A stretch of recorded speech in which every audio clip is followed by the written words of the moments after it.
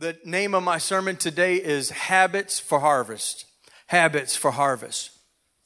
I've been around, like I said, 30 years, and I've been honored and privileged to be in a lot of different churches across the nation. And the more time you spend in amazing places and amazing churches, you'll start to pick up some common things that they all have. And it gives you insight as to the DNA of a healthy church. And if we are going to have the harvest that I believe that is called and required for this day and for this hour, we are going to have to make sure that we have certain disciplines in our life that will help God trust us with the harvest. Number one, we have to have a culture of prayer. I know that we say it all the time. Pastor Draylen said it. You know what? Prayer is our anchor. It's one of our core values. It's something that we can never afford and will never remove. It will always be a priority here at this church to be a church that prays, because this has to be a house of prayer. But it has to have a house of prayer in your house. If this is the only praying that we do, we're in real trouble. If the only prayers offered up unto the Lord happen around this altar, we're in real trouble. Because prayer is not something that you do. Prayer is something that you exist as. You have to have a lifestyle and a culture of prayer. I remember a few years ago, Pastor was preaching about the importance of having a time and a place of prayer. A consistent time and consistent place of prayer. Now, some of us left less gifted at administration and planning. We don't normally like to have a lot of things planned out and consistent. But listen, there's value in a consistent time and a consistent place in prayer. You'll develop that in your life, whatever that works for you. I know the Bible says Jesus rose early in the morning to pray, but it also talks about him praying through the night. So whatever fits your life and your lifestyle, then just be consistent with that time and that place. The Bible talks about very specifically about having a prayer closet. It identifies a place that you can go to, a familiar place for you and God to meet.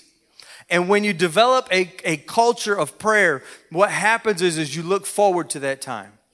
You look forward to going into that place. And when everything is good, you just want to go in there and have a great time in the presence of God. And give it time. There will be something in your life that will happen where, I've got to go to war in prayer. And you will draw strength from the place that you have consistently visited God and had amazing encounters in the presence of God. And you'll draw strength from that. So I encourage you, listen, if you don't have a time and a place of prayer, get one. There's never been a better time than right now to develop a culture of prayer in your life. Get a time, get a place. It will change your life, because what happens is when you develop a culture of prayer, guess what? Now you are getting into the presence of God on a regular basis. It's in the presence of God that God can start to transform you. He can start to make you like Him. In fact, we talk a lot about it with, young people and peer pressure and, youth age. And Solomon taught, if you hang out with wise people, then you're going to be wise. But a companion of fools is a fool. It's teaching us something, that you become who you hang out with. And the more time we spend in prayer in the presence of God, the more we become like who we're hanging out with, and we become like God Himself. And it's in those moments and it's in those times where God can speak to you and He can lead you and He can challenge you and correct you and inspire you. And the more time you spend in the presence of God, now you are taking on the attributes of God. See, we're real focused in Pentecost about operating in the supernatural, and I'm all for that. Operating in the gifts of the Spirit, but not at the cost of the fruit of the Spirit. You'll never get to the gifts of the Spirit unless you have the fruit of the Spirit. The fruit of the Spirit happens in the presence of God. You'll start to become like Him. Why are the fruits of the Spirit love, joy, peace? Why are they that? It's because that's what He is. And the more time we spend in the presence of God, the more we become like God himself. And you'll want to please him. You'll spend time in the presence of God and you'll want to please him. And that will drive you to the word of God. Because it was David who said, thy word have I hid in my heart, that I might not sin against you. I want to please you and I don't want to displease you. How do I find out what that looks like? Prayer and the word. Notice I said prayer and the word. Don't just open up the word without praying before you read it. There's a lot of scholars that know more Bible than I ever will, that don't pray over it, and they're deceived. Reading out of the same book, can't grasp what it is. There's no revelation. Prayer produces revelation of the word that you're reading, which will drive you into fasting. Prayer, the word, and fasting is powerful, powerful things. And a healthy church has a culture of prayer. A healthy Christian has a culture of prayer. That will bring us to number 2. The healthiest churches that I have ever seen or been a part of have unity and peace in the church. Unity and peace. In fact, in the book of Genesis, they were talking about the Tower of Babel. Most of us are familiar with. They wanted to build a tower to where they could reach up unto the heavens. And this is God's response to the work that they were doing in Genesis 11, verse 6. And the Lord said, behold, the people are one, and they have one language. Notice the unity. And this they begin to do, and now nothing will be restrained from them. These are not even the people of God, but they're unified, and they're speaking the same language. It matters what you say. And when you're unified and you have the same language, guess what? God himself says nothing's going to be restrained from you because you're so unified. You can accomplish what you set out to do. Unity is powerful, and we cannot afford in this season that we are in, this fragile season that we are in, to allow anything divisive, to allow any ounce of discord, to allow anything to come out of our word or out of our mouth that is not edification to the body. We know the verse, let no profane thing proceed out of your mouth, but that which is good to the edification of the body. We have to guard our words, especially in this season, because if we lose unity, we lose the church. If we lose unity, it falls apart, because the word itself says a house divided against itself cannot stand. And here's the crazy thing. God loves the lost people of this city enough to remove the ununified people out of it, so that the remainder of people that would be here are unified enough to have the harvest. And if you don't think that's true, you don't know your Bible. God promised that they would get into a land of Canaan. And he sent out spies, and 10 out of the 12 came back with an evil report. And whoever didn't have the faith and was complaining about it, God let them wander around for 40 years until they all died. Once the complainers died, God says, now I have a unified group. I can get them into the land of promise. It matters what you say. Your attitude matters, especially now. It was David who wanted to build the house of God. That's what we're trying to do, build the house of God, a new temple, right? It was David who had the greatest ambition that he's ever had for God in his entire life, was to build a new temple for God. And God tells him, no. Credit to David. Still had a good attitude. I'd have probably been a little bit out of shape. Say, God, this is the greatest thing I've ever wanted to do for you. And I get a no, you can't do it. But the reason why David couldn't build something for God is because his hands were bloody. He was a man of war. And it wasn't until his son Solomon came on the throne, whose name means peace, he was allowed to build the house for God. And if we're not careful, Satan will try his very best to start wars between you and I. And if there's war in this church, we're not building anything. God cannot use a people who are not unified and have war amongst them.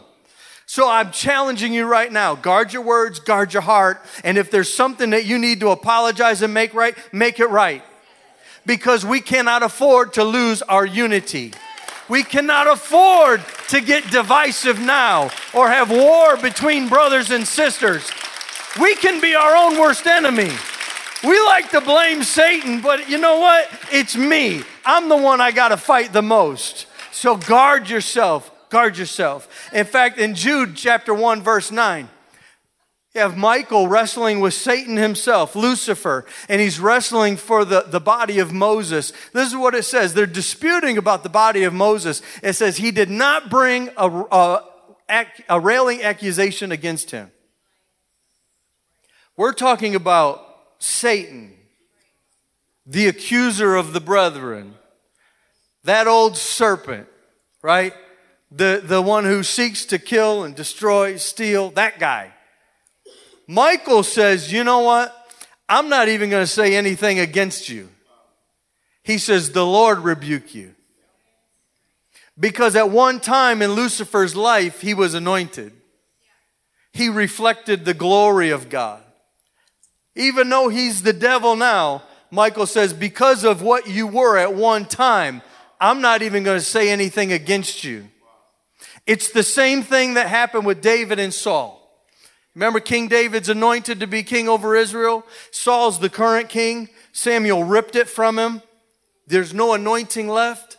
Saul gets jealous. He throws javelin at David twice, tries to kill him, uses the kingdom's army to try to find David and to kill him. David had Saul's life in his hands more than once, would not touch the Lord's anointed. Saul ends up dying in a battlefield, and somebody thought it was a great opportunity for a promotion. They said, you know what, I'm going to take Saul's stuff and I'm going to present it to David. I'm going to say that I killed him for you. And so here you have this man saying he killed David's enemy, and David's response is amazing to me. The man who was trying to kill him with the kingdom's army, David says, how were you not afraid to lift up your hand against the Lord's anointed? We need a godly fear in this church. We cannot afford to lift up our hands, our thoughts, or our words against the Lord's anointed. We have to remain unified. If we are not unified, it falls apart. If we're not unified, there's nothing left. We'll be divided and it will fall apart. We have to remain unified. Culture of prayer, unity and peace. Takes us to number 3. After we have developed a healthy church culture of prayer, healthy prayer in our own personal disciplines, when there's unity and peace, and I feel that in this room, I felt it Wednesday night.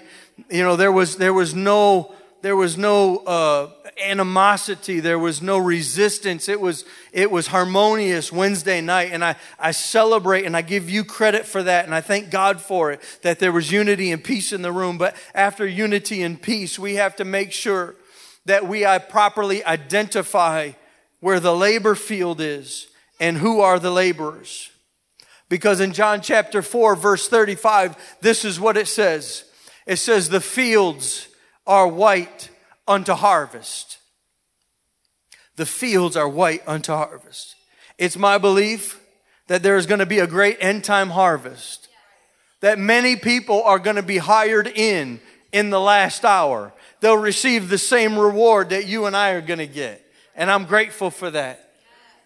But we have to properly identify where the labor field is. Because that's where the harvest is at. And can I tell you, First Church, that this is not the labor field. This is not where the harvest is at. Now, I'm all for people getting baptized here. I'm all for people getting the Holy Ghost. I'm all for signs, wonders, miracles happening in the body of Christ, in the house of God. I'm all for that. But we cannot limit it to this building. In fact, that's the litmus test of a church, right? We like to know, say, oh, how was church? Great. Well, 2 people got the Holy Ghost and, 1 person got baptized. It's like I go preach out and it's like, that's what people want to know. Well, how many people got the Holy Ghost? I'm like, how many people repented? How many people took a step towards God that they never took before? How many people? right? Turn to God as their Savior. That never happened before. But I believe the true litmus test of a real first church, Book of Acts church, ought to be how many people got the Holy Ghost in life group.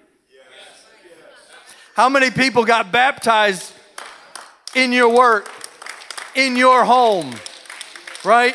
Because the signs, wonders, miracles that we read about did not happen in the church body. I believe 3 of them did. The overwhelming majority happened outside of the church building because that's where the harvest is at. We have to also identify. It says in John chapter 4, it says, the fields are white unto harvest. That means it's already ready. You don't have to worry about finding somebody who's hungry for God. They're already there. They're living in chaos. They're living in confusion. And they'll see the way that you live, and there will be an internal desire for God because of how you live. But we have to identify, it said, the fields are white unto harvest. The problem is not the harvest. The problem is not in the field. God said the problem is the laborers. Look at your neighbor and say, that's me. I'm the problem. I am the problem. How many times have God prompted me at work? How many times have God spoken to me at a store? And I say, oh God, that's not you. I just keep moving. Oh no, I can't do that here. You and I are the laborers. And God is trusting you and I to go out into the field where the harvest is at. There needs to be a revelation that is taking place right now. Because so many times what I see in churches is that it is not my job to be a laborer. It's Pastor Mike's job to be a laborer. And if I could just get my family member, or if I could just get my coworker, my job is to get them to church. And it's their job to preach the gospel to them. It's their job to pray over them. It's their job to take the Bible study and teach it to them. It's their job. All I have to do, I'm the chauffeur. That is not a laborer. Labor is hard work. We want the easy work of getting them here, and the labor is on the ministry team. The labor is upon Pastor Hoffman, not the way God designed this to be. In fact, we talk about the fivefold ministry, apostles, prophets, evangelists, teachers. Like, that is all, listen, it says it's for the perfecting of who? It's for the perfecting of the saints and the work of their ministry. You have a ministry. Your ministry is to go and make disciples. Nobody gets a pass on that. Nobody gets to say, that's not for me. I'm just going to come and enjoy church. And I know Pastor Draylen's going to have an amazing, service for me. And I'm going to be able to enjoy the presence of God. And I'm going to enjoy the Word of God, have a great time around the altar. Then I'm going to go out to eat and start my week. And isn't God great? And I'll see you again on Sunday. That is not what church is for. This is to strengthen you. This is to get you encouraged. This is to get you instructed. Why? For your ministry that is in the field. It's your ministry.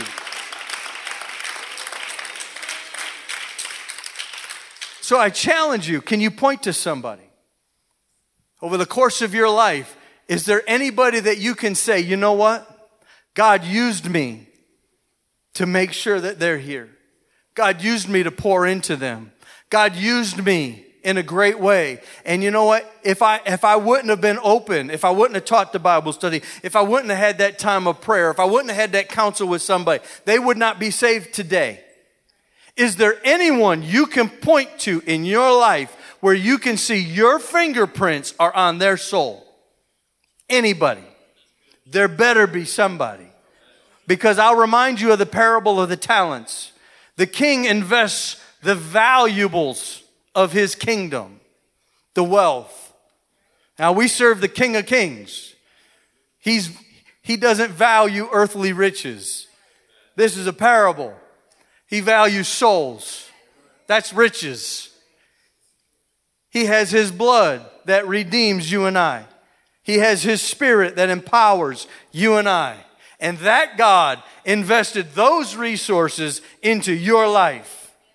If you've been baptized in Jesus Christ, you've received the riches of heaven. If you've been filled with the infilling of the Holy Ghost, you've received the riches of heaven. If you've been forgiven of your sins, you've received the riches of heaven. And God himself is coming back one day. And he's going to evaluate each and every one of our lives. And he's going to say, you know what? What did you do with the riches that I gave you? You see, talents aren't what we think it is in the Bible. Talents is money in the Bible. So it's the riches. And God says, you know what? I have spared you. I have redeemed you. I have washed you. I have empowered you. I have called you by my name. What have you done with it? And there's one servant out of the three that didn't do anything with the riches of the kingdom. He buried it. And God, the king, comes back and he says, thou fool, unprofitable servant, is what he calls him. You're going to be cast into outer darkness where there's weeping and gnashing of teeth. Now, I know this is heavy, but hear me. You have to find somebody to pour into. You can't just come to church and feel good and know that you're saved and know that you can check the box and everything's great in my life when your family is lost. When your neighbor is lost, you have to find somebody to pour into for the kingdom's sake. Otherwise, you're unprofitable. God's investment in you has yielded no return. And if I understand that parable right, there's going to be Holy Ghost filled, baptized in Jesus' name people that have been unprofitable to the King. And they're going to be cast into outer darkness where there's weeping and gnashing of teeth.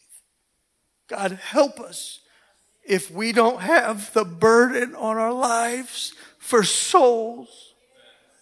It's the whole point of this. It's the whole existence of why God spared you. Because he loves you and because he wants to use you. That's why he did it. So find somebody to invest in. I remember when I was so convicted about it, it was, 15 years ago now.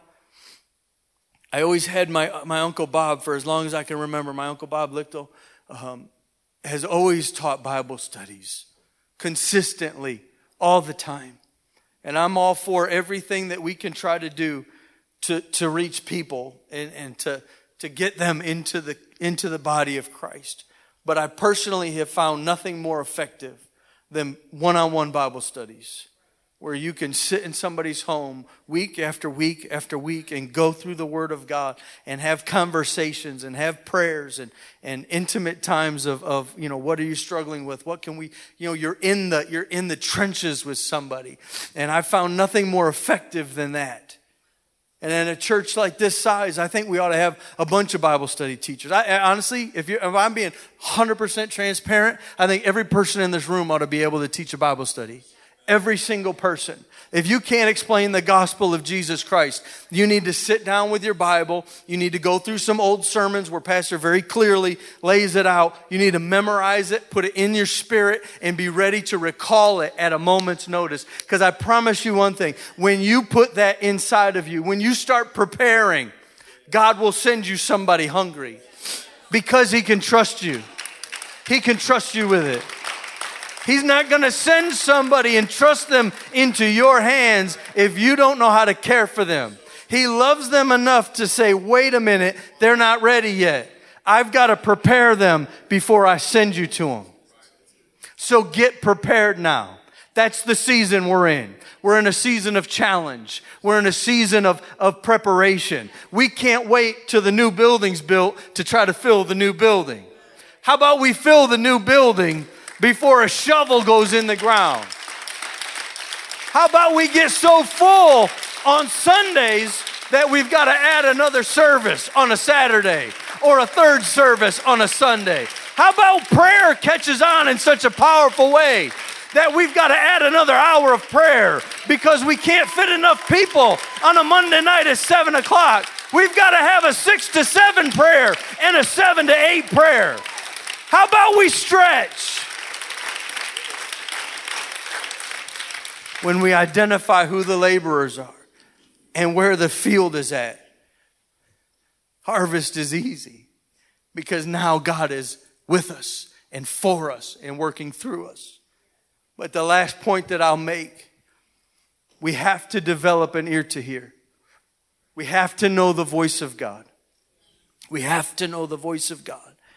In John chapter 10, it says that my sheep know my voice. If you don't know the voice of God, can you call yourself a sheep? In fact, in Romans, Paul taught Romans 8, he says, as many as are led by the Spirit, they shall be called the sons of God. Examine your heart. Examine yourself.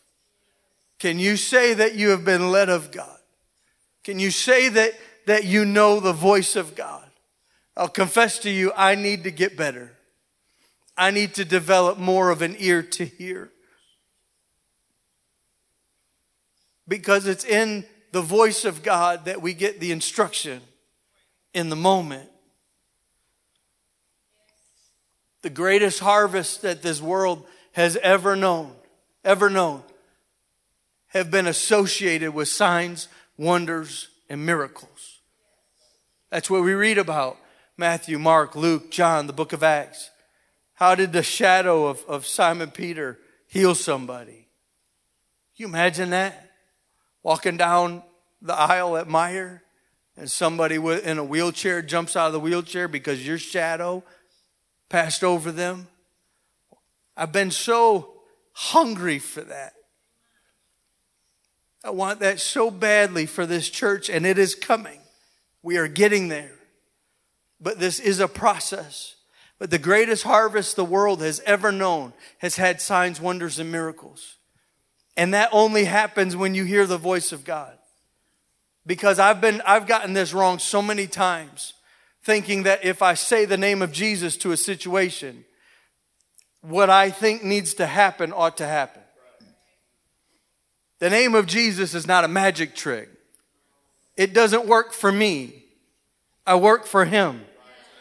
In fact, I remember, I don't know, 7 years ago, 8 years ago now, I was over here in prayer, and there was a man that was here in the church, and he had been paralyzed from the waist down.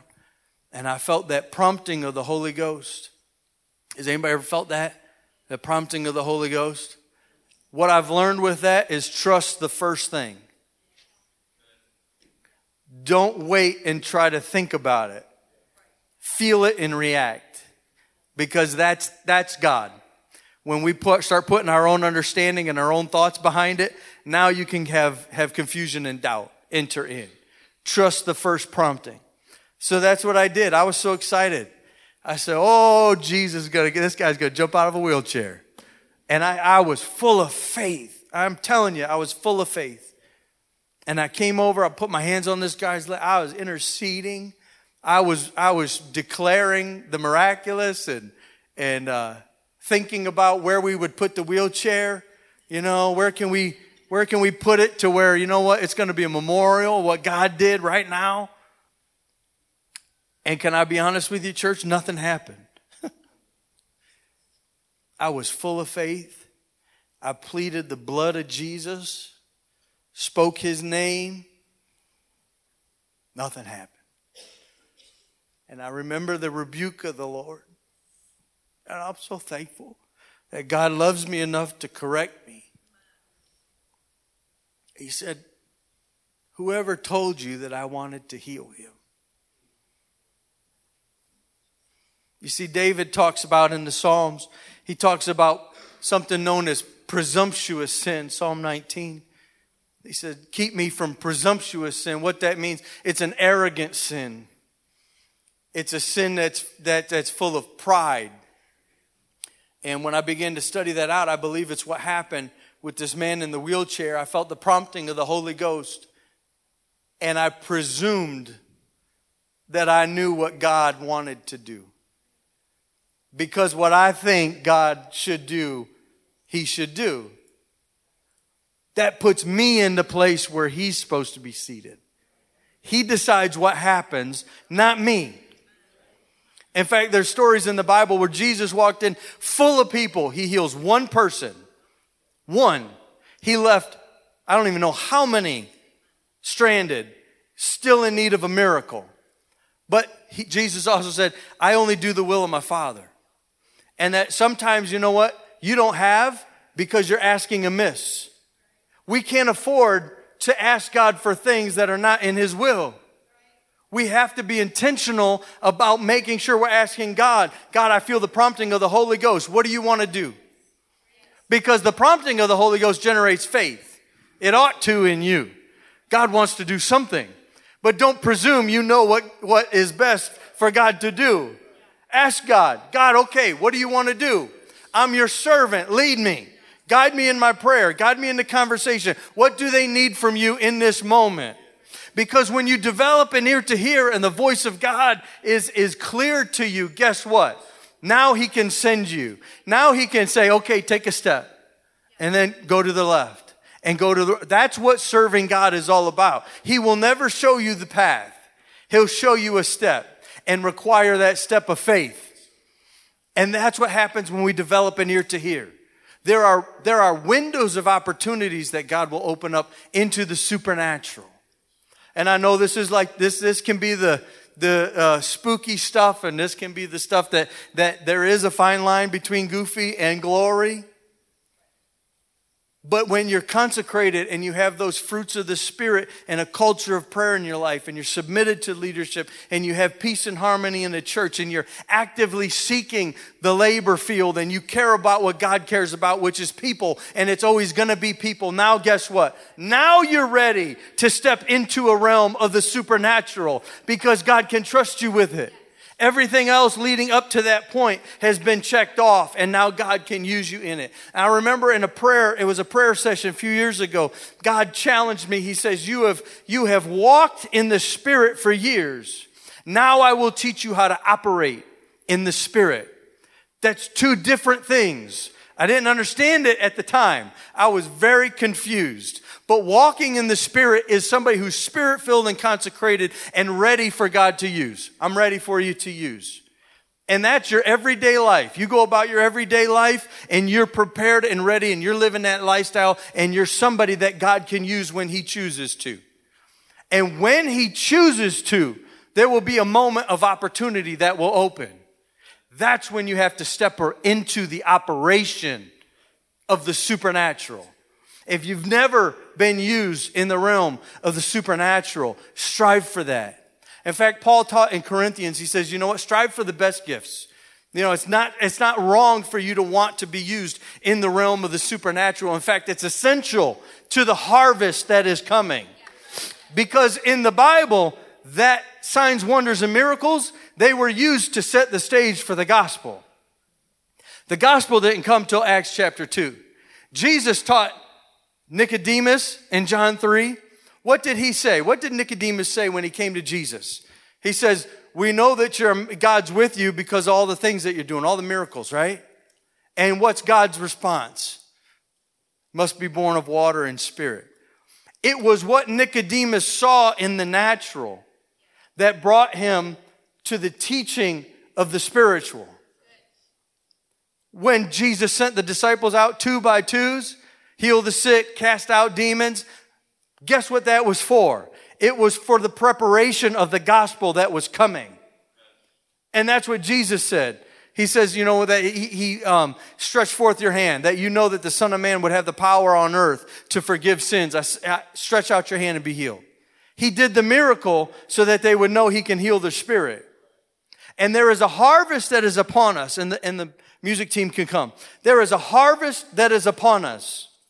I believe very strongly that we are witnessing the beginning of the foundation for the end of the world. That we're seeing it play out in real time. And if I'm wrong, God forgive me.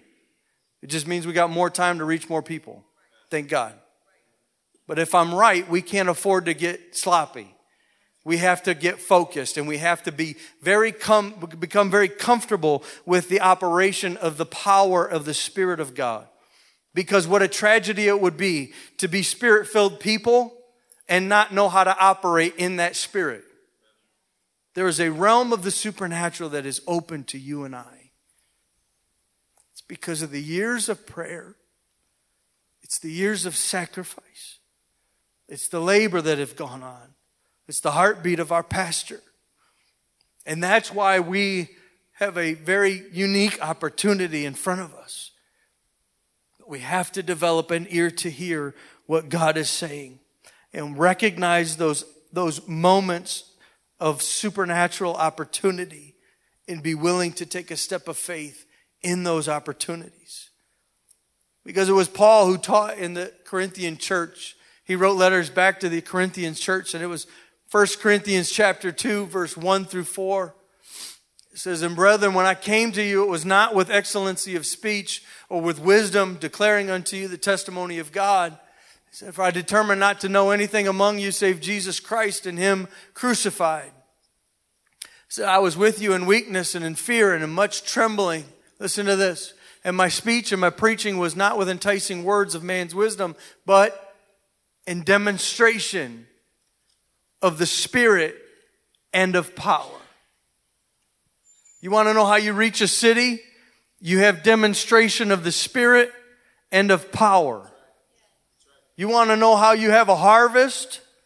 You operate in the demonstration of the Spirit and of power. And this is how Paul established his churches that he carved out. Because when you can pray for somebody and operate in that realm of the supernatural, and somebody's legs receive strength, somebody's eyes receive sight, they won't care about what your doctrine is. All I know is I was blind and now I see. All I know is I was bound and now I'm free. They'll be open to the gospel. They'll be open. Oh, I need baptized? Okay, let's go. And I think that is where we're at as a church. Some of these things we have grasped very strongly, that we're very familiar with this. Some of these things God is stretching us into. We're not there yet, but He's helping us to get there. If we could all stand. I thank God for the stretch. It's painful. It's painful. Come to the front. I don't know if anybody goes to the gym. Looking at me, of course, you can tell I don't. But how you want to develop more muscle, you have to actually tear it. You tear it, and then your body fills in the tears, and that's how you grow muscle. If you want to build cardiovascular strength, you have to push your lung capacity to its limits, and your heart has to try to keep up with the oxygen supply that's needed for the body to sustain the workload. None of it's fun. This, of course, I'm talking in spiritual things. God is stretching us. Some of it's painful. Some of it hurts. But I promise you, on the other side of this, our blind eyes open, deaf ears unlocked, lame leaping, and even the dead being raised to life. And the greatest of all, souls added to the kingdom. They're going to lead us in a song. Much like the 9:15, I don't truly know how to end this. I think there's a lot of people who are at different points in their spiritual journey, and that's fine. Maybe you're trying to develop a culture of prayer in your life, and God's speaking to you at that point. Let God minister you in that point. Perhaps you've been somebody who hasn't guarded your words the last few weeks. Perhaps you've been somebody who has been complaining or who has been questioning things and thus questioning God Himself. Maybe you need a time of repentance. If you've been somebody who has come to this church for years and enjoyed all the benefits of being a part of the body of Christ, but hasn't been used to find and reach somebody else, Maybe you're being inspired right now to actually order that Bible study, to put those disciplines in your life to where you can take it out for a test drive and see if God doesn't really want to use you to reach and impact somebody's soul. Maybe you're somebody who's at step 4 and you've taught the Bible studies and you're unified and you're behind the leadership. And you've got a culture of prayer and study in your life. And you've just never been used in the realm of the supernatural. You've never taken that step of faith when that opportunity presents itself. Maybe the voice of God is a little muddy right now in your life. I challenge you. Fall into the Lord. He'll carry you and He'll teach you, but it requires faith in the moment. God will bring you to the moment, but you still got to take that step. And so wherever you're at right now, whatever it is that you've been feeling like as I've been teaching and preaching to you, I pray that you would just respond how you feel comfortable and respond with what God has stirred inside of your hearts. And they're going to sing behind me. We're going to have a time of prayer, and we'll see if God doesn't want to take us to a certain point tonight. In Jesus' name, thank you so much. I surrender all.